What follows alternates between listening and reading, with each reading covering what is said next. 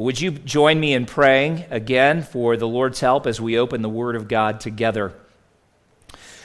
Our God and Father, it is by faith that we receive the promises that you have given to us. They are promises that find their yes and their mighty amen in Jesus Christ alone.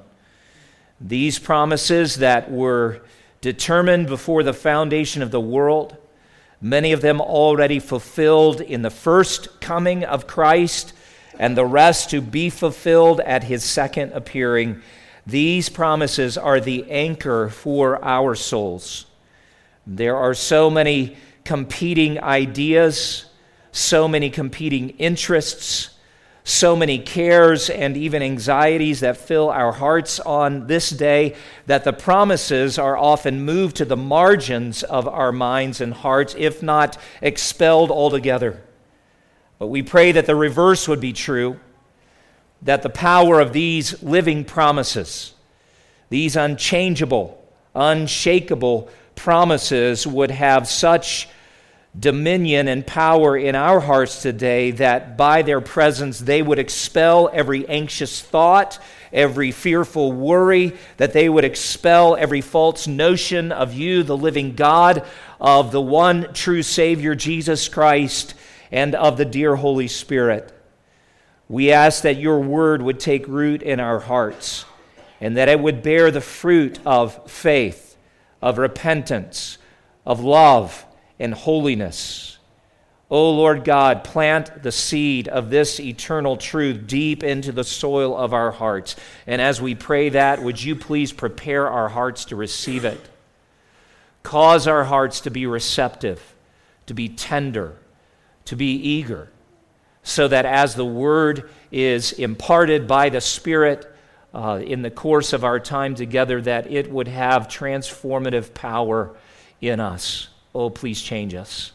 Please don't leave us as we are, but grow us, even some days incrementally, step by step, until we are perfect in every way, until we are the perfect reflection of all that Christ is. Thank you for the promise that you are forming Christ in us and conforming us to his image. Thank you for the promise that the good work that you have started is a work that you will be faithful to complete. Thank you for the promise that all that you have given to the Son, he keeps. He does not lose one of them. Thank you for the promise of security and eternal life. Now, would you come, Holy Spirit? You are the precious comforter, the one that Jesus said, it is to your advantage that I go away. For if I do not go away, the Comforter will not come. And as you have come and taken up residence within us, you have come also to instruct us in truth. So illuminate our hearts and minds once again and lead us to the Savior who changes eternally. Would you meet the personal needs that we have carried into this room today? Some grieve and sorrow the recent loss of loved ones. Some are struggling to understand the hard circumstances that they are living through at the moment. Some struggling with why you have not yet answered a prayer that they believe you have formed in their souls. And they are struggling even at this moment, wondering whether you actually hear them. Oh Lord God, let them receive that encouragement and consolation that you always hear the cries of your people. You always answer our prayers out of your wisdom, out of your love, for the sake of Christ. Give them patience to wait while the answers to their requests are being formed and accomplished. For those who are physically ill on this day, we ask, great God, that you would strengthen and heal. Some of temporary illness, that they have every hope of recovering fully. Others are carrying diseases and conditions in their bodies where they are not sure. And it is difficult to see and understand what you are doing when the future seems so uncertain. Others, Lord, sorrow a child who is away from you, or a spouse who is seemingly hardened against your truth. And we ask that you would bring comfort and peace to those hearts, to rest in you, to know that you love that loved one more than they do.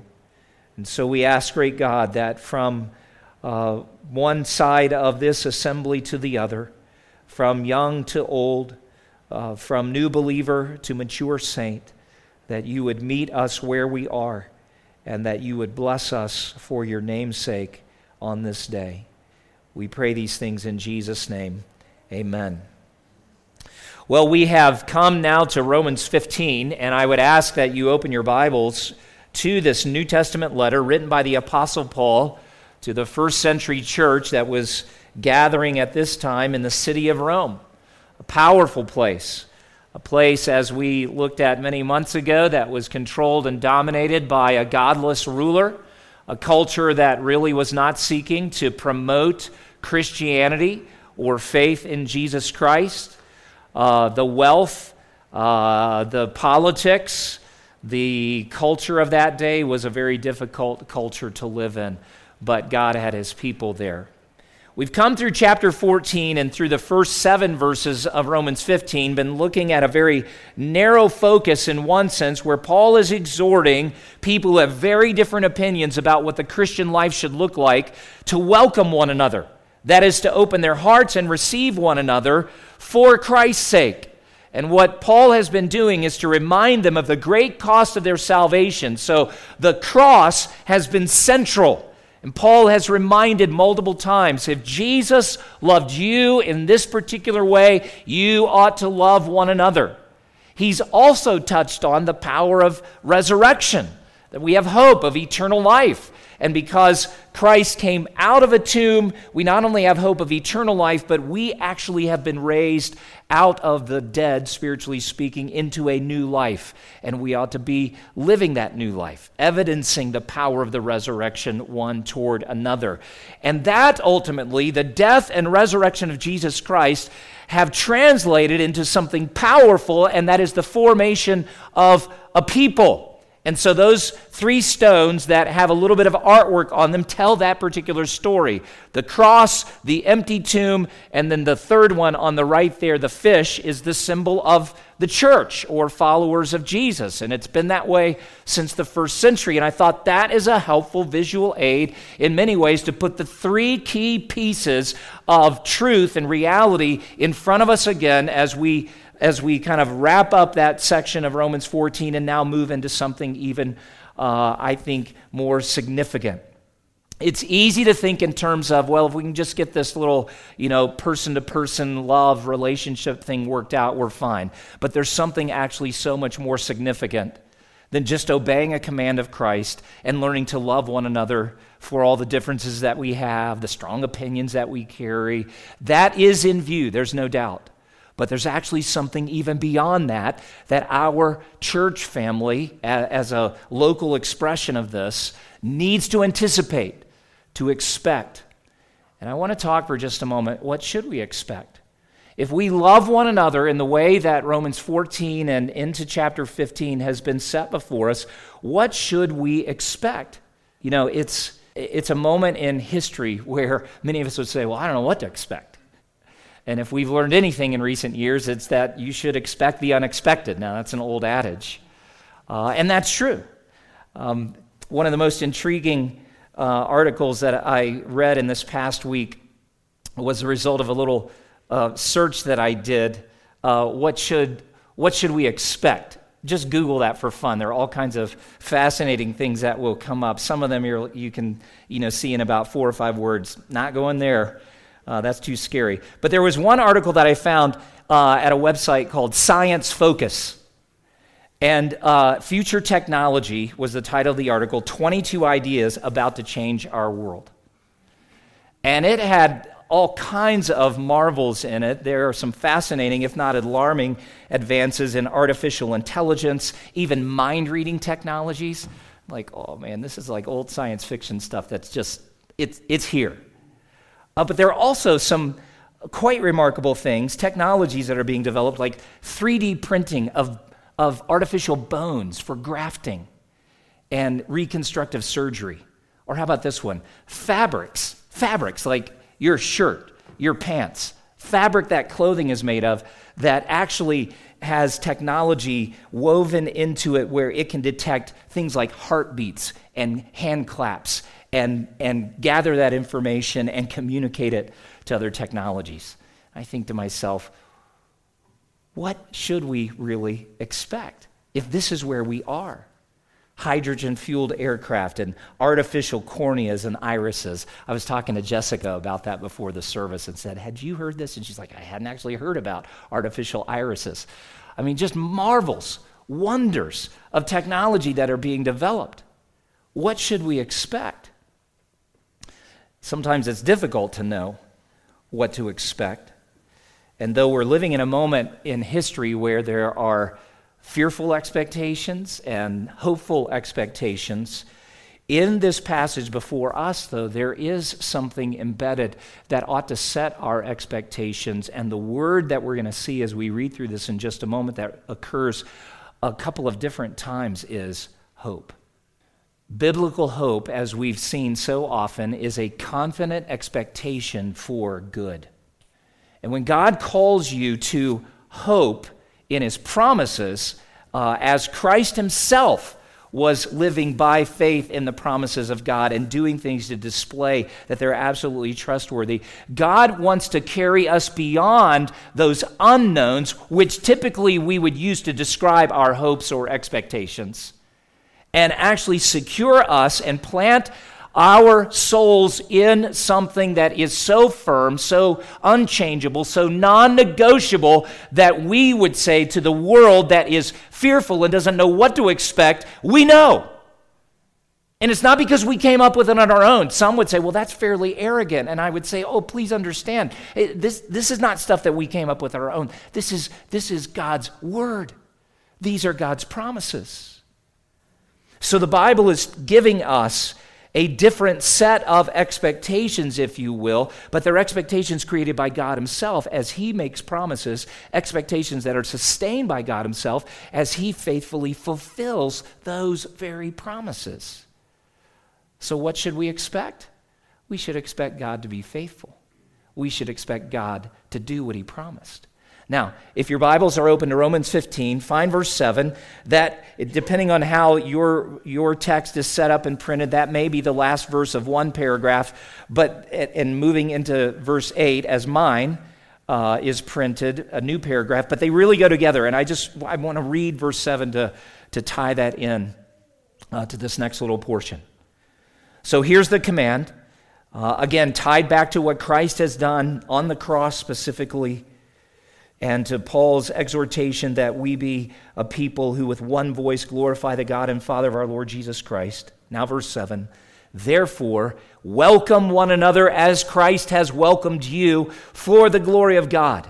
For I tell you that Christ became a servant to the circumcised to show God's truthfulness in order to confirm the promises given to the patriarchs, and in order that the Gentiles might glorify God for his mercy, as it is written, therefore I will praise you among the Gentiles and sing to your name. And again it is said, rejoice, O Gentiles, with his people. And again, praise the Lord, all you Gentiles, and let all the peoples extol him. And again, Isaiah says, the root of Jesse will come, even he who arises to rule the Gentiles. In him will the Gentiles hope. May the God of hope fill you with all joy and peace in believing, so that by the power of the Holy Spirit you may abound in hope. We go back to verse 8. And I want you to see something very powerful for us, because this is what builds our expectations. This is that little phrase, a mission to serve people unlike himself. That I assigned to Jesus. I just didn't have room. But Christ is really the subject of that thought. Jesus is the one who's set before us here in verse 8 as a Savior, a rescuer who's on a mission to serve people unlike himself. You say, where do you get that? Well, look, Christ became a servant to the circumcised. And it is interesting that the terminology that's used here, we translate in other passages of the New Testament as a deacon. You know, deacons are not just simply created by our Lord and assigned to churches like ours to help serve and take care of needs. We had deacons who help prepare the Lord's table that we'll enjoy. We have deacons who oversee facilities maintenance and deacons who serve us as a church family when we have extraordinary financial needs or health needs. There are all kinds of ways that deacons serve, but they are designed by Jesus to be a visible demonstration of his servanthood. He's the ultimate servant, and he has served you and me. Now, what Paul has in view here, principally, is the service that he gave to the circumcised, which is an interesting way to just describe the Jews. Circumcision was something that God ordained long ago. It was a covenantal sign that Jewish males participated in, and so that term came to have very specific reference to the Jewish people themselves. Now, here's what I want you to think about. That is that Jesus was not always a Jew in eternity. Now, that may seem like, well, no kidding. But no, ponder that, because sometimes we don't think along the lines in simplest terms that we need to. What it meant that as God from eternity past, the eternal God, the infinite God, the all-wise God, he didn't have an ethnic assignment. But as God, he entered the world. This is the miracle of the incarnation. Entered the world not just like making an appearance, but actually entered through the process of conception and gestation. We've had a number of babies born here in recent years. Some of you are anticipating the birth of another child in the next several months, and you got to wait. The God of the universe entered the womb of Mary. And as one author has written, the Son of God, who was not a Jew, left his complete freedom in heaven, and I would add his perfect glory, and became a good little Jewish boy, and then a good law-keeping Jewish man. The whole time he perfectly obeyed the very laws that he himself had given at Mount Sinai 1,500 years before, even obeying laws that he knew were temporary because he designed them to be temporary. And examples of that from Old Testament law would be, things like don't eat pork, worship only in Jerusalem, bring a sacrifice when you worship. And the only laws he pushed back against were those that the Pharisees and others had added or completely misunderstood. He was fully committed to life as a Jewish man. The author goes on to write, Jesus in his life practiced what he later preached through Paul, right here in this passage, Romans 14 and 15. He became a servant to a people who were different from him. He submitted himself to a culture that was foreign to him. He welcomed Jewish culture. He fit into Jewish culture. He wasn't some counterculture hippie who railed against everything traditional. He wasn't a weird outsider or misanthrope. Do you know what a misanthrope is? I had this vague notion, but I went ahead and looked it up because I'm like, I don't use the word misanthrope every day in my conversation. You probably don't either. A misanthrope is just a person who dislikes humanity and avoids being around other people. Jesus wasn't a misanthrope.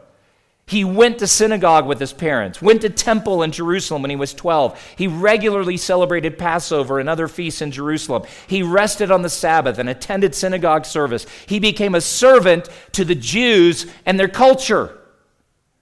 It's easy to read right through that verse, that little phrase, and think, let's get to the good stuff. Well, of course we affirm that Jesus became a servant to the circumcised. But if you meditate on that and begin to think of just the cataclysmic the massive sacrifice that was for him, the humbling that he underwent, it sets a different perspective on this particular passage and even the point that Paul is making to us. So Jesus became one of the people he was seeking to reach. Most of us tend to cling to our ethnicity, our heritage, our family traditions, our background. And there's a place for that. I mean, I don't think the Lord has a problem with you being proud of the fact that, you were born into a certain tradition or that your people come from, whatever the old country happens to be.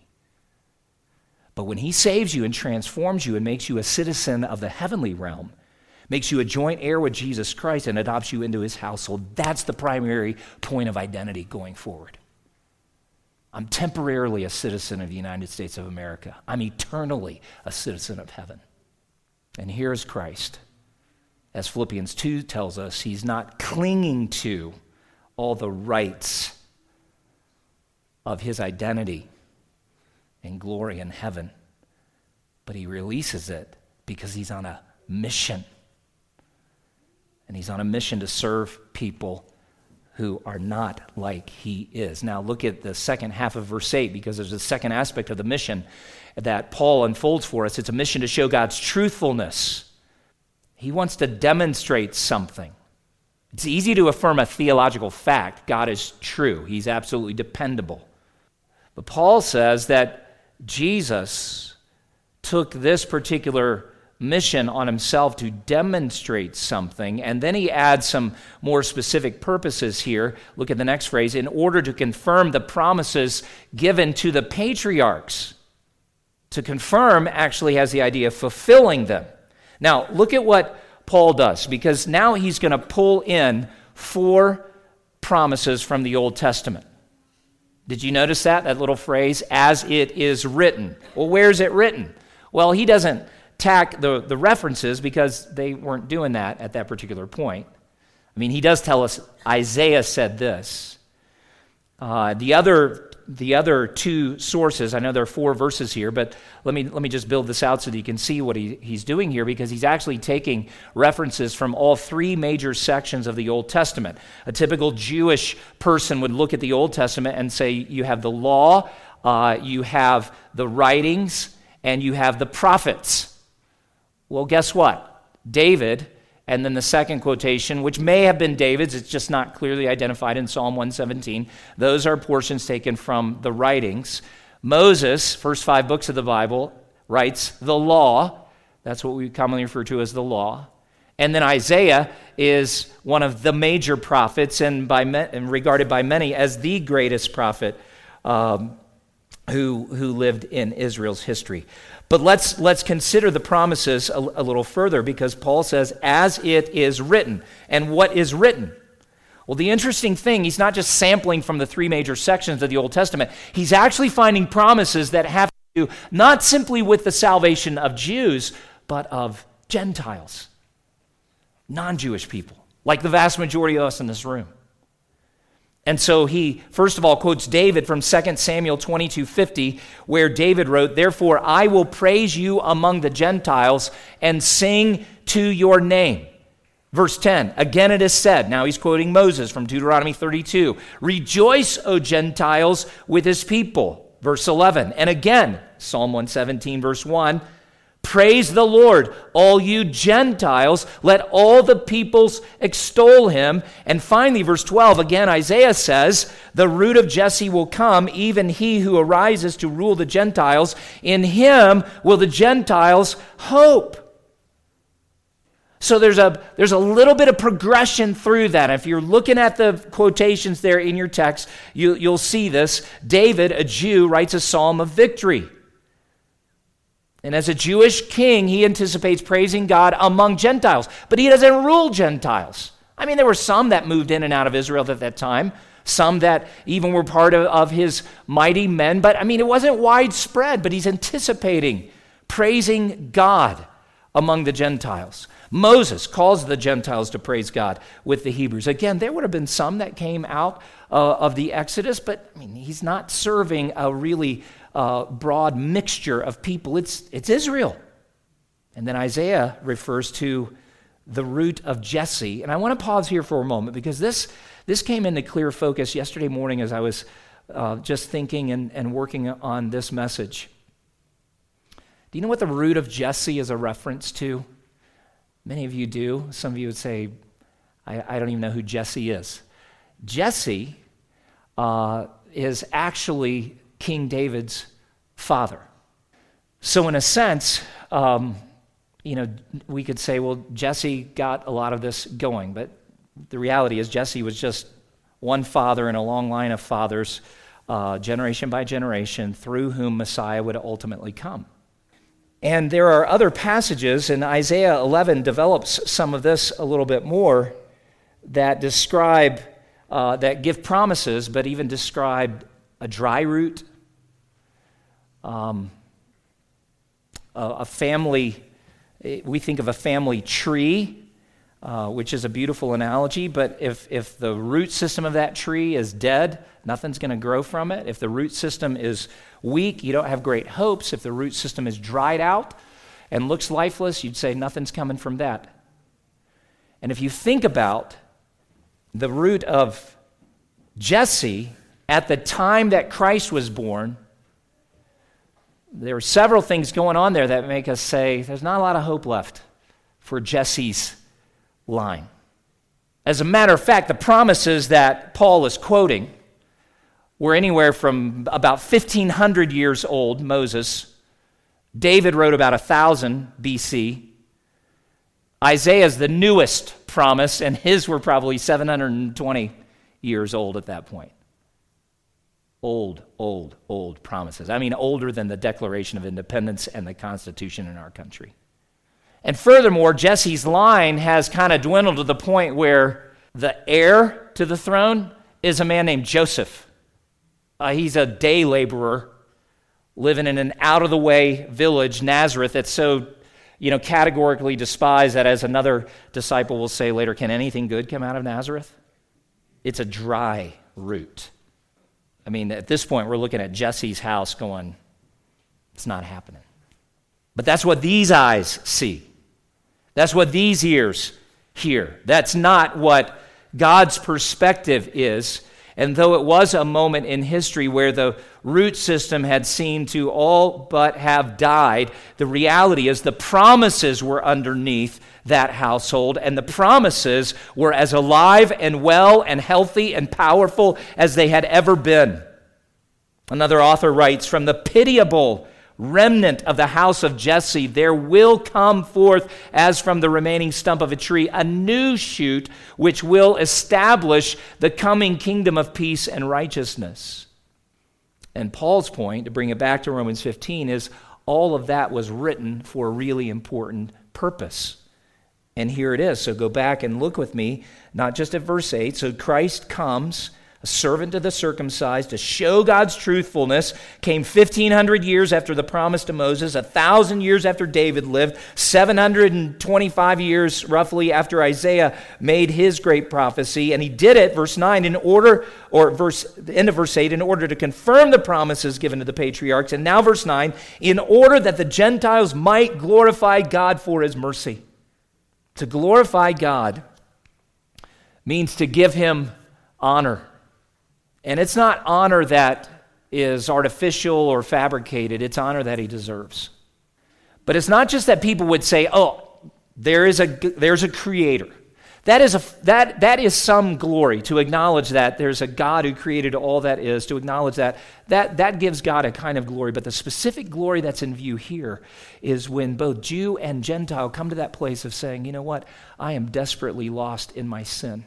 Guilty before God, deserving of condemnation, of judgment, of wrath, whatever his justice would bring, I'm guilty of it and deserving of it, but I beg this God to rescue me, to save me, to deliver me.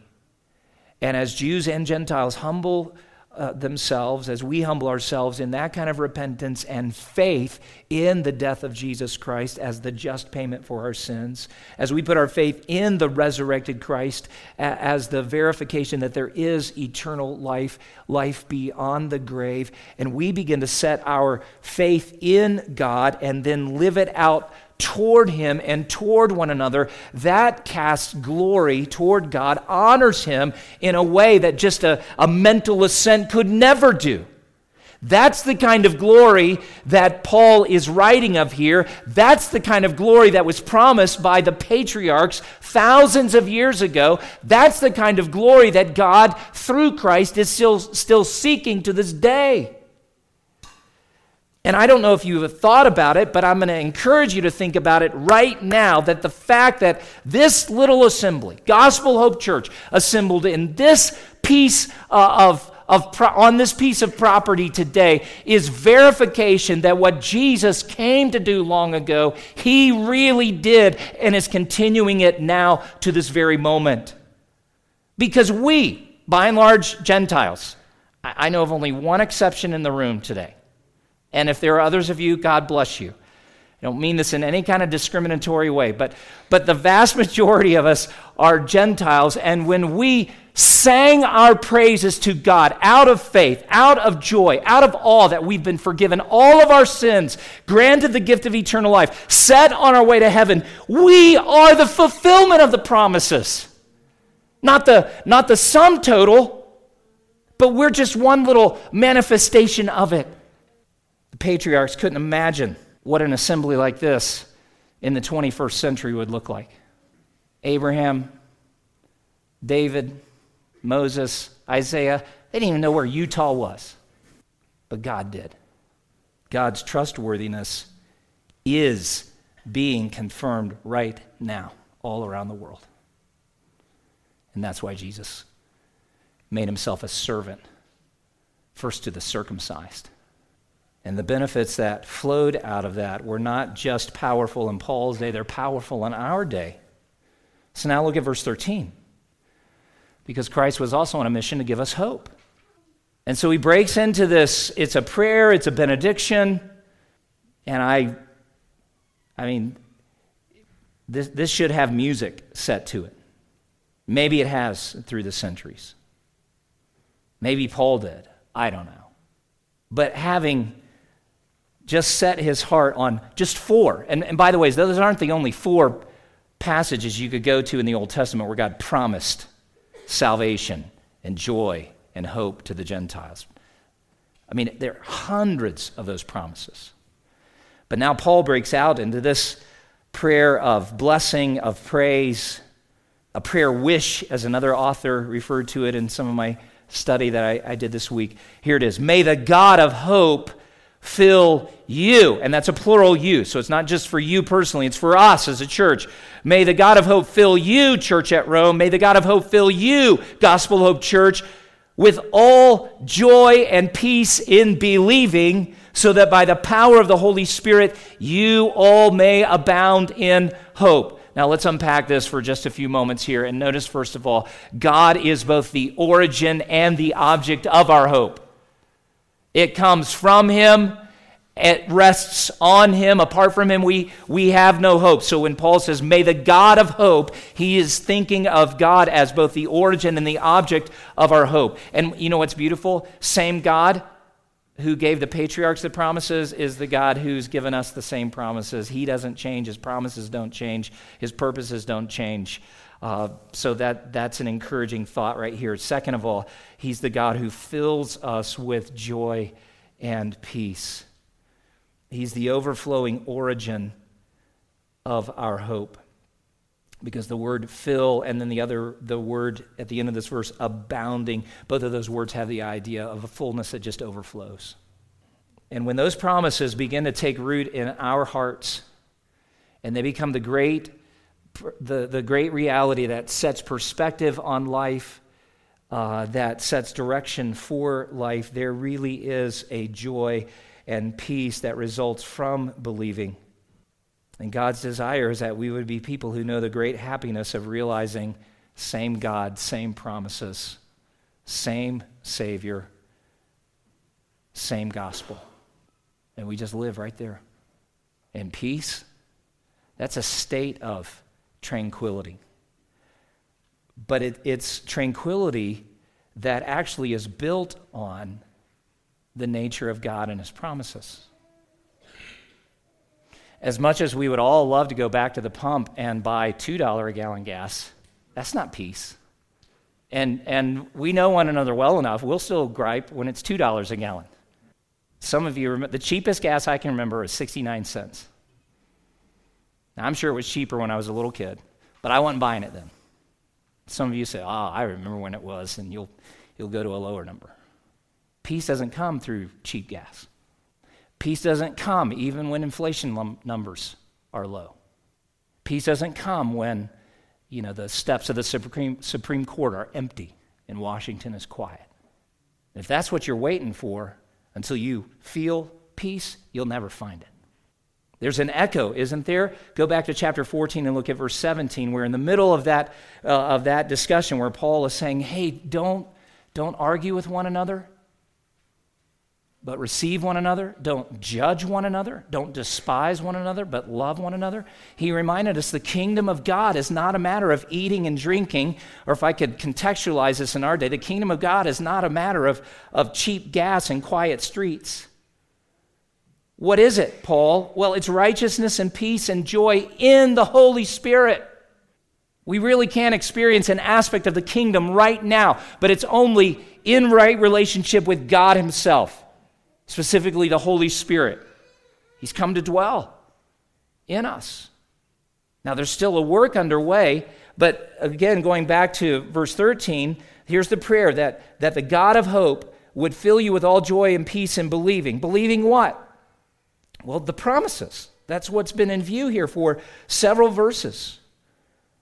The promises that tell us Gentiles will be brought into this mighty work of salvation. Or even going back to chapter 11, I was thinking about this yesterday, Romans 11:26, where Paul is saying that the Jews have been hardened for a moment so that the Gentiles might be brought in, but that era is going to come to an end. And then Paul said, these are glorious words, then all Israel will be saved. We have yet to see that, but that's a promise. Jesus has promised to return a second time, and he's not coming as a baby in a manger this go-around, but he's coming as the judge of the world and king of the universe. It's the moment that so many of us anticipate. Do you anticipate that? Are you ready for it? If you were to breathe your last breath right now and stand before God, we read a portion just last week, Romans 14, that tells us every one of us will stand and give account to God. Are you ready for that? In Jesus, you can be. So he's the God who fills us with joy and peace in believing his word, believing his promises. And then look at the last little phrase. It's the Holy Spirit who produces an abounding hope. I'm so glad that he put it this way, so that by the power of the Holy Spirit, and you just think for a second how we try to fill this in.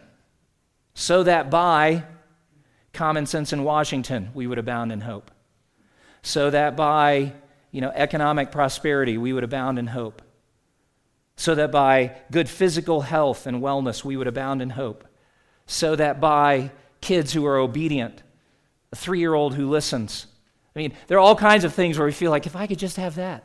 Am I asking for too much? You might be. But no, what's Paul's point? So that by the power of the Holy Spirit, you may abound. That is, have more hope than you know what to do with. Now, I'm going to confess to you that this is a faith battle every day for me. And I'm sure it is for you too. But when I take time to set my heart on God's word, on his promises, as we're doing this morning, there is a shift. And I've said it before, and let me just give this little word of encouragement. If you're spending more time listening to Tucker Carlson each day than you are in this word, you're not going to have hope. If you're spending more time posting and watching social media than you are just in the Word, or even fellowshipping with God's people, where you're talking about Jesus and his promises, discussing the work that he is doing, telling your story of how you came to faith in Christ, of how God had mercy on you when you were just dead in your sins. If you're spending more time in other forms and fashions and outlets of information, you're just not going to have hope. But the Lord himself comes to us by the power of the Spirit and also in the ministry of the Word, and he really does grow this kind of hope.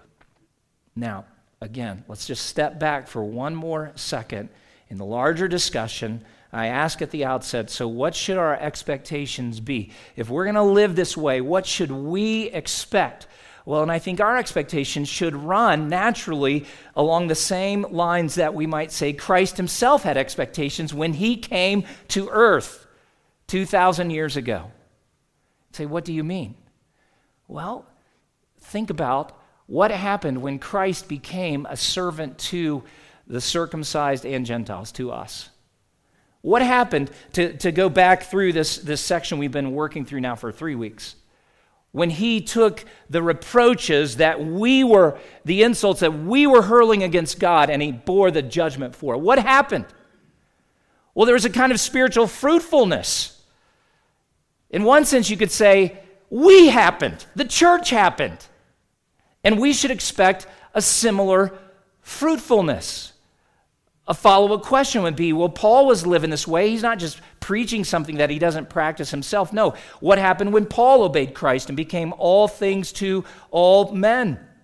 Well, there was more fruitfulness among the Gentiles. In the next section that's just ahead, he's actually going to talk about fruitful ministry from Jerusalem all the way around to present-day Albania, but he's not content there. You see, the promises of God had taken such life in his soul, occupied such space in his spirit that he was saying, I'm not content with that, but I've got to move forward. There's more fruitfulness.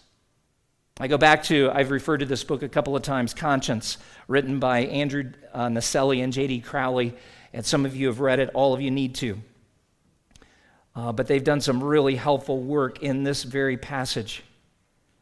And so they suggest a couple of things for us to set our hearts on. And I pull these 4 words out of this passage because that's exactly the kind of fruitfulness that Christ initiated and that Paul continued as both of these serve as examples for us of this kind of humble service. And then all that stuff, the glory, the joy, the peace, the hope for both Jew and Gentiles, all that was promised to the patriarchs. And I said a moment ago, our singing in this place this morning is part of the fulfillment of some very old promises. But now listen to what Naselli and Crowley write. What's going to happen when you obey Christ and become a servant to the people in your own church who aren't like you, who make you uncomfortable, people you want to judge in your heart because they're not strict enough, or people you want to roll your eyes at because they're not free enough? What's going to happen when you obey Christ and become a servant to people outside your church who aren't like you and who make you uncomfortable? And we're all going to come face to face with people like that in the next several weeks. We've got some important outreach that's planned, and God willing, we will engage in. What's going to happen? The same kind of fruitfulness that came about when Jesus and Paul laid down their lives in the same way. Unimaginable fruitfulness. And fruitfulness always brings happiness to the glory and praise of God. That's what we should expect.